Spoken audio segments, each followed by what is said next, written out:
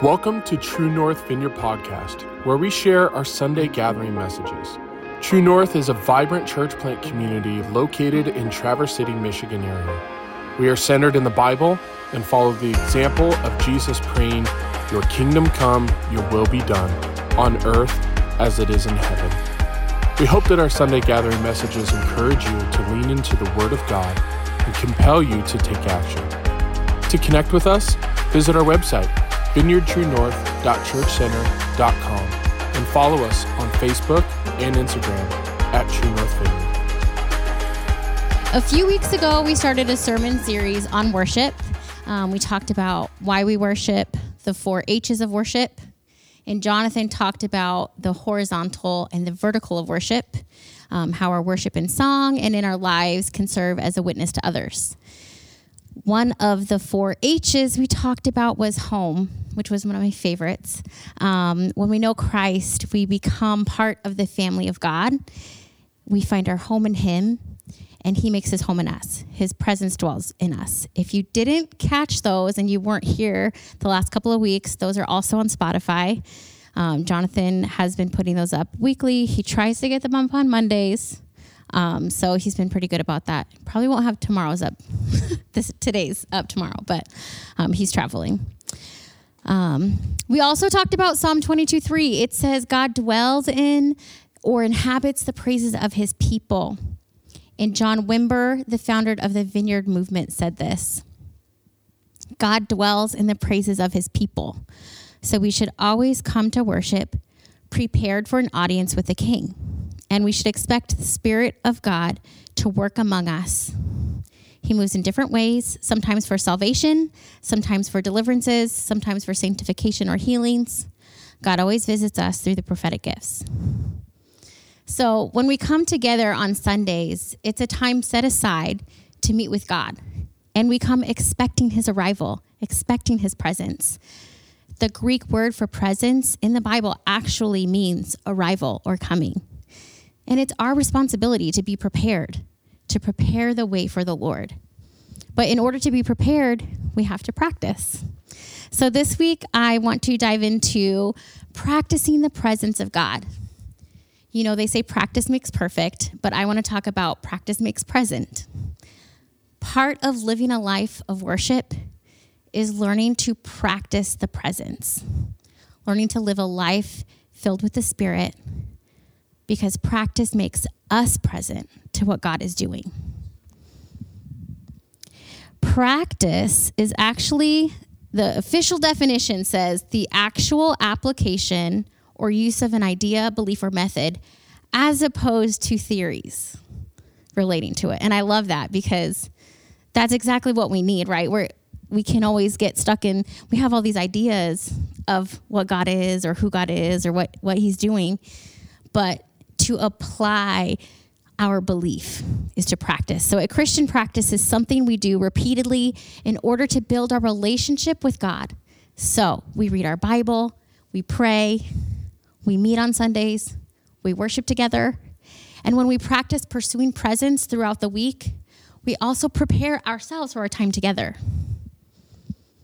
Before we dive into more of what that looks like, let's take a look at how God showed up in the Bible, how He was present with His people. Now, this is going to be a simplification of the many times that God was present in the Bible. Clearly, there's many more than this, but I picked out a few that I thought were significant for today.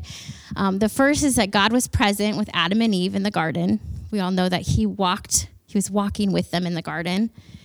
And then God appeared as a pillar of fire and a cloud. I said that backwards. God appeared as a pillar. That's hard to say. Pillar, you know what I'm saying. Cloud and fire. He led the Egyptians out of Egypt by guiding them with a pillar of fire by night and a pillar of cloud. That sounds weird too. By day. You know what I'm saying. But He did that, which was really cool. And God was present at Mount Sinai to Moses. I want to read that, actually. That passage is Exodus 19. It says, this is kind of a big one. Exactly 2 months after the Israelites left Egypt, they arrived in the wilderness of Sinai. After breaking camp at Rephidim, they came to the wilderness of Sinai and set up camp there at the base of Mount Sinai. Then Moses climbed the mountain to appear before God. The Lord called to him from the mountain and said, "Give these instructions to the family of Jacob. Announce it to the descendants of Israel. You have seen what I did to the Egyptians. You know how I carried you on eagle's wings and brought you to myself. Now, if you will obey me and keep my covenant, you will be my own special treasure from among all the peoples on earth. For all the earth belongs to me, and you will be my kingdom of priests, my holy nation. This is the message you must give to the people of Israel." So Moses returned from the mountain and called together the elders of the people and told them everything the Lord had commanded him. And all the people responded together, "We will do everything the Lord has commanded." So Moses brought the people's answer back to the Lord. Then the Lord said to Moses, "I will come to you in a thick cloud, Moses, so the people themselves can hear me when I speak with you. Then they will always trust you." Moses told the Lord what the people had said. Then the Lord told Moses, "Go down and prepare the people for my arrival. Consecrate them today and tomorrow and have them wash their clothing. Be sure they are ready on the third day, for on that day the Lord will come down on Mount Sinai as all the people watch. Mark off a boundary all around the mountain. Warn the people, be careful. Do not go up on the mountain or even touch its boundaries. Anyone who touches the mountain will certainly be put to death. However, when the ram's horn sounds a long blast, then the people may go up on the mountain." And if you continue to read in Exodus, God shows up with fire. So people really didn't want to go near that. They were going to die if they were too close to the presence, which will be significant in a minute. So keep that in mind. But I just wanted to show you what that looked like in the Old Testament.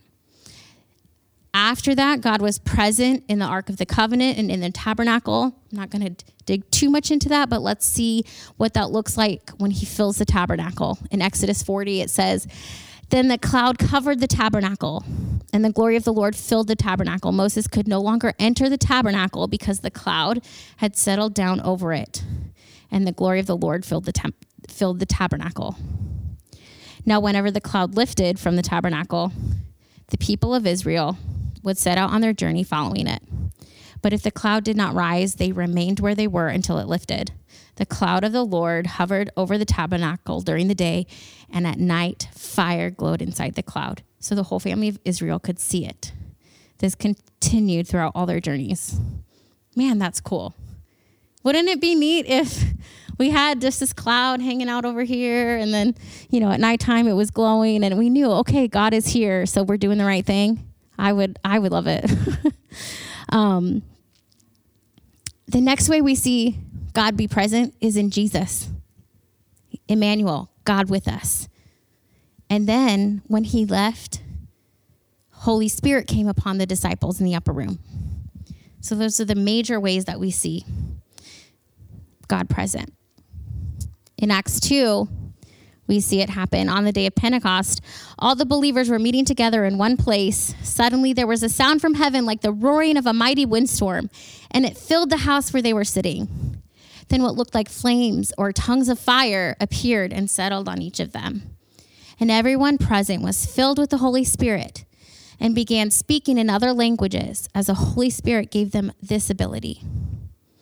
At that time, there were devout Jews from every nation living in Jerusalem. When they heard the loud noise, everyone came running, and they were bewildered to hear their own languages being spoken by the believers. They were completely amazed. How can this be? These people are all from Galilee, and yet we hear them speaking in our own native languages. Here we are. Oh gosh, I didn't practice this part. Parthians, Medes, Elamites, people from Mesopotamia, Judea, Cappadocia, Pontus, the province of Asia. I'm going to ask you how I did later. Phrygia, Pamphylia. This is Egypt. You get the idea. There was a lot of people from a lot of different places. And they were all hearing them speak in their language, which was not their native tongue. So cool. They stood there amazed and perplexed. What can this mean? So what happened when God was present. There's a stream through all of these stories. There's something that God did every single time. The first is he called them to repentance. He called them back to him every time. He also guided them, and he dwelled with them, and then he commissioned them. From the very beginning, we see that God intended to dwell with us as he was present with Adam and Eve in the garden. Only when sin entered the chat was there separation from God. But he made a way to be present with us. And anytime he visited his people, he always guided them and gave them instructions. He was like, here's the map to my house. If you want to stay close to me, then stay on this route. Only his people wanted to do it their way, time and time again. They built false idols. They doubted.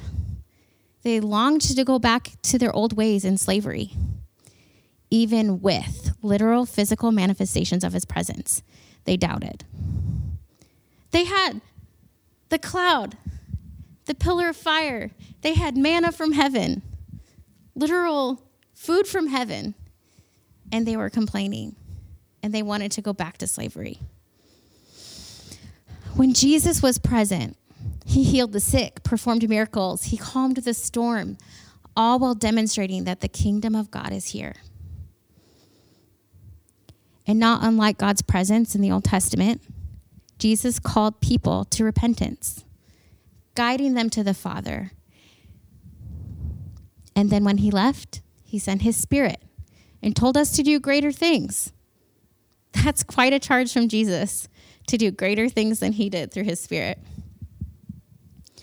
So how can we be different from the Israelites that had physical manifestations of God's presence, but still wanted to go back to slavery? How do we practice dwelling? How do we let God dwell in us? How do we live a life filled with the presence of God and not just mountaintop moments? Just like he did with them, God gave us instructions with his word. He gave us the how-to guide to practice the presence of God in our lives. And remember, practice makes us present to what God is doing. So we see in Ephesians 3, Paul writes to the church in Ephesus from prison, because of Christ and our faith in him, we can now come boldly and confidently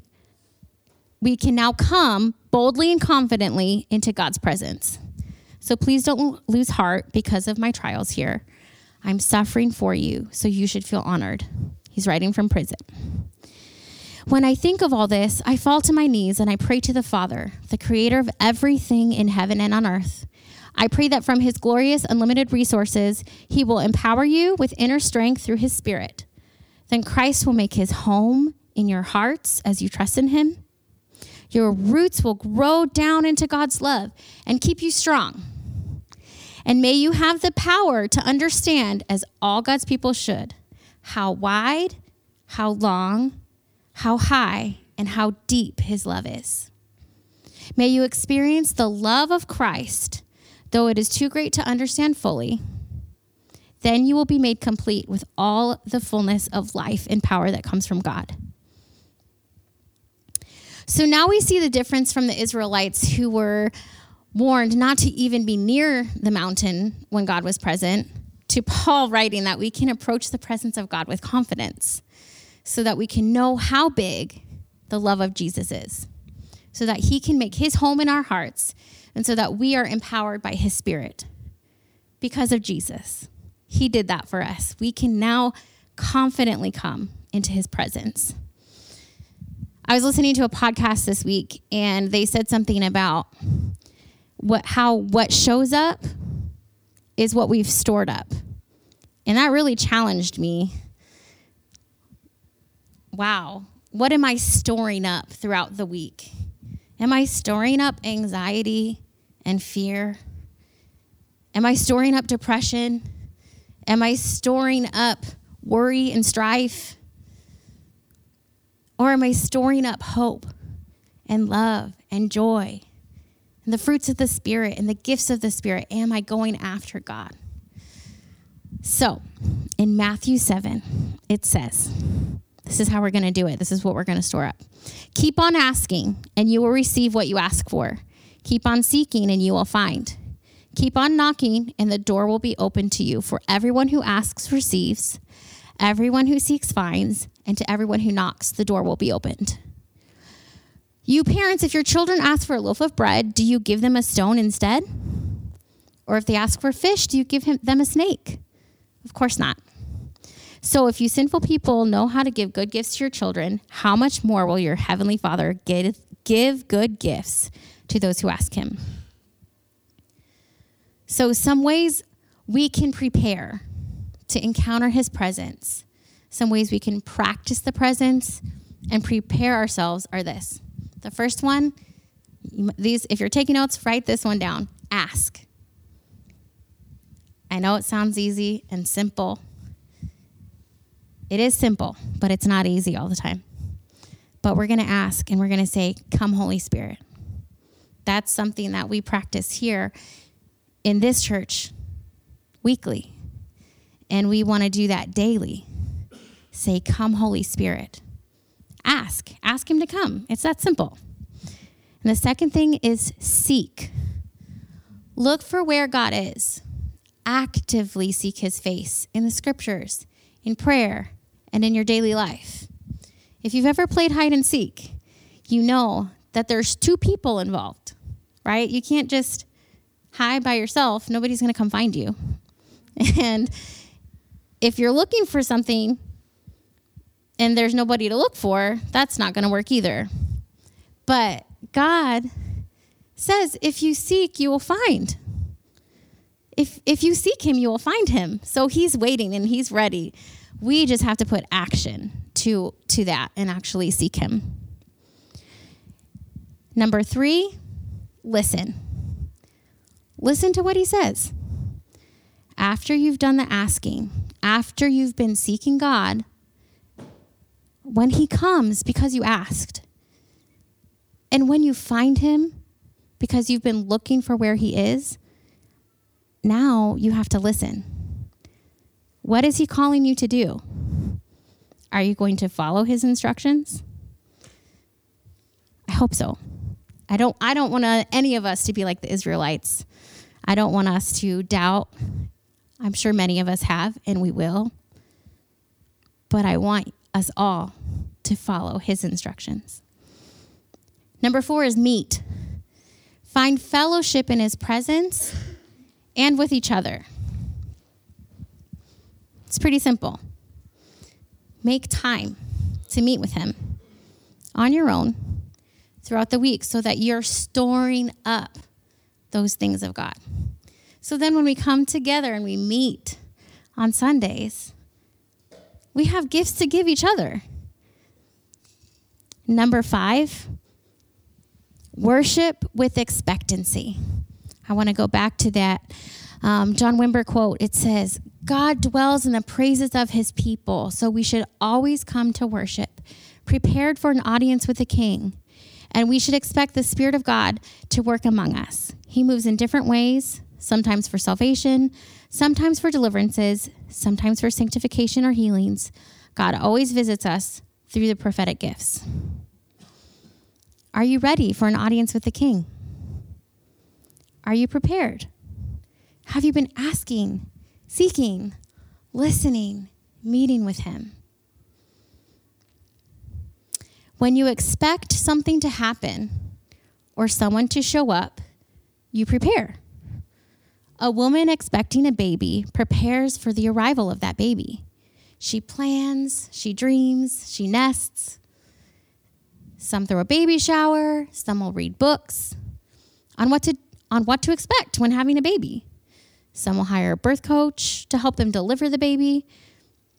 While many moms do things differently, most of them will prepare themselves in some way for that day when they bring a baby into the world. When someone's coming over to your house, you prepare. You might clean your house or prepare food and drinks or some form of entertainment. When you know someone is going to arrive, you prepare. So when we gather expecting God to show up, we prepare by doing all of these things. We ask, we seek, we listen, we meet, and we worship. But why do we expect him to come? What are we expecting to actually happen? In Acts 16, we read, around midnight, Paul and Silas were praying and singing hymns to God, and the other prisoners were listening. Suddenly there was a massive earthquake, and the prison was shaken to its foundations. All the doors immediately flew open, and the chains of every prisoner fell off. The jail woke up to see the prison doors wide open. He assumed the prisoners had escaped, so he drew his sword to kill himself. But Paul shouted to him, "Stop, don't kill yourself. We are all here." The jailer called for lights and ran to the dungeon and fell down trembling before Paul and Silas. Then he brought them out and asked, "Sirs, what must I do to be saved?" They replied, "Believe in the Lord Jesus, and you will be saved, along with everyone in your household." And they shared the word of the Lord with him and with all who lived in his household. Even at that hour of the night, the jailer cared for them and washed their wounds. Then he and everyone in his household were immediately baptized. He brought them into his house and set a meal before them. And he and his entire household rejoiced because they all believed in God. So here we see Paul and Silas, two prisoners that decided to pray and sing hymns to God. Now, I don't know about you, but in all honesty, I'm not sure if that would be my first thing that I would do in prison. I don't know. I'm asking myself, would I do that? Would that be my first thought? Is that who I am? Is that who I've made myself to be? The person that will praise God in the prison. And when they did that, every chain broke. Man, that's awesome.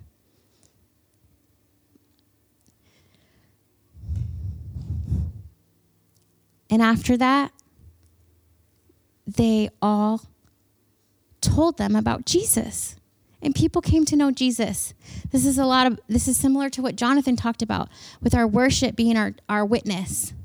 They worshiped, they were set free, and then they were commissioned to tell people about Jesus.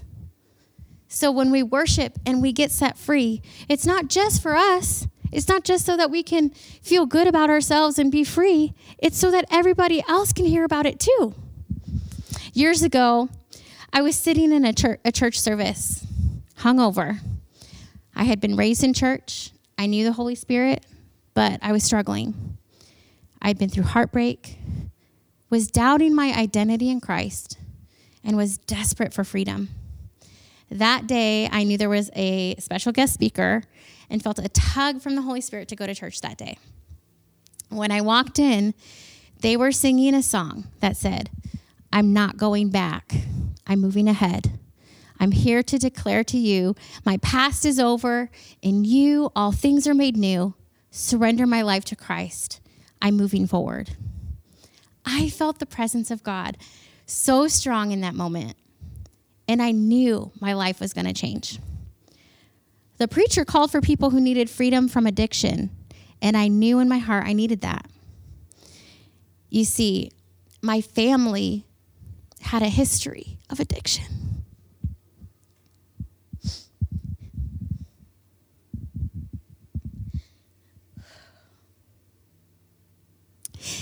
Even as a baby, my body knew addiction. My mom struggled with addiction when she had me. So much that I wasn't expected to live. Yes, I'm a crier. I came prepared.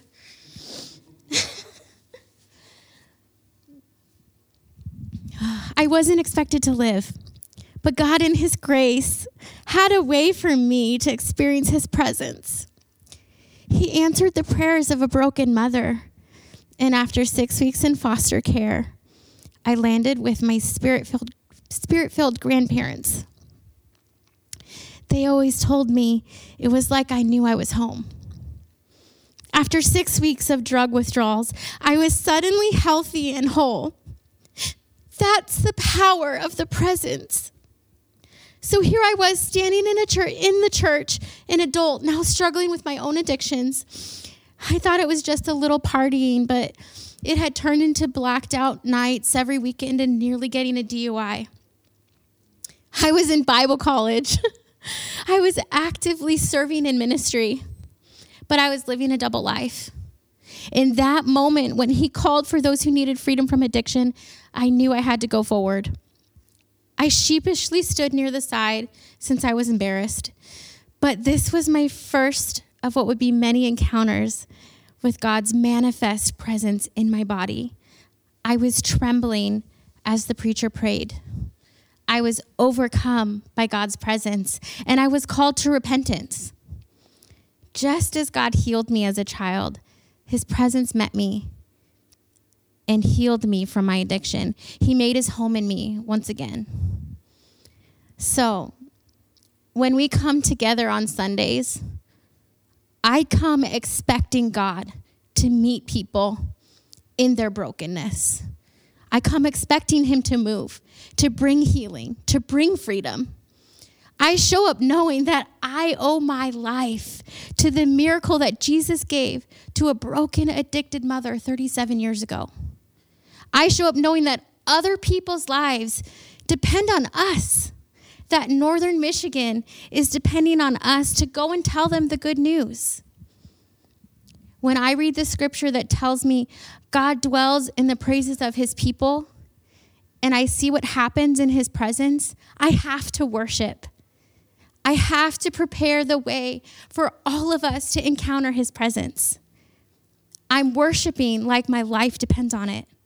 Worshiping like your life depends on it. Like other people's lives depend on it, because it does.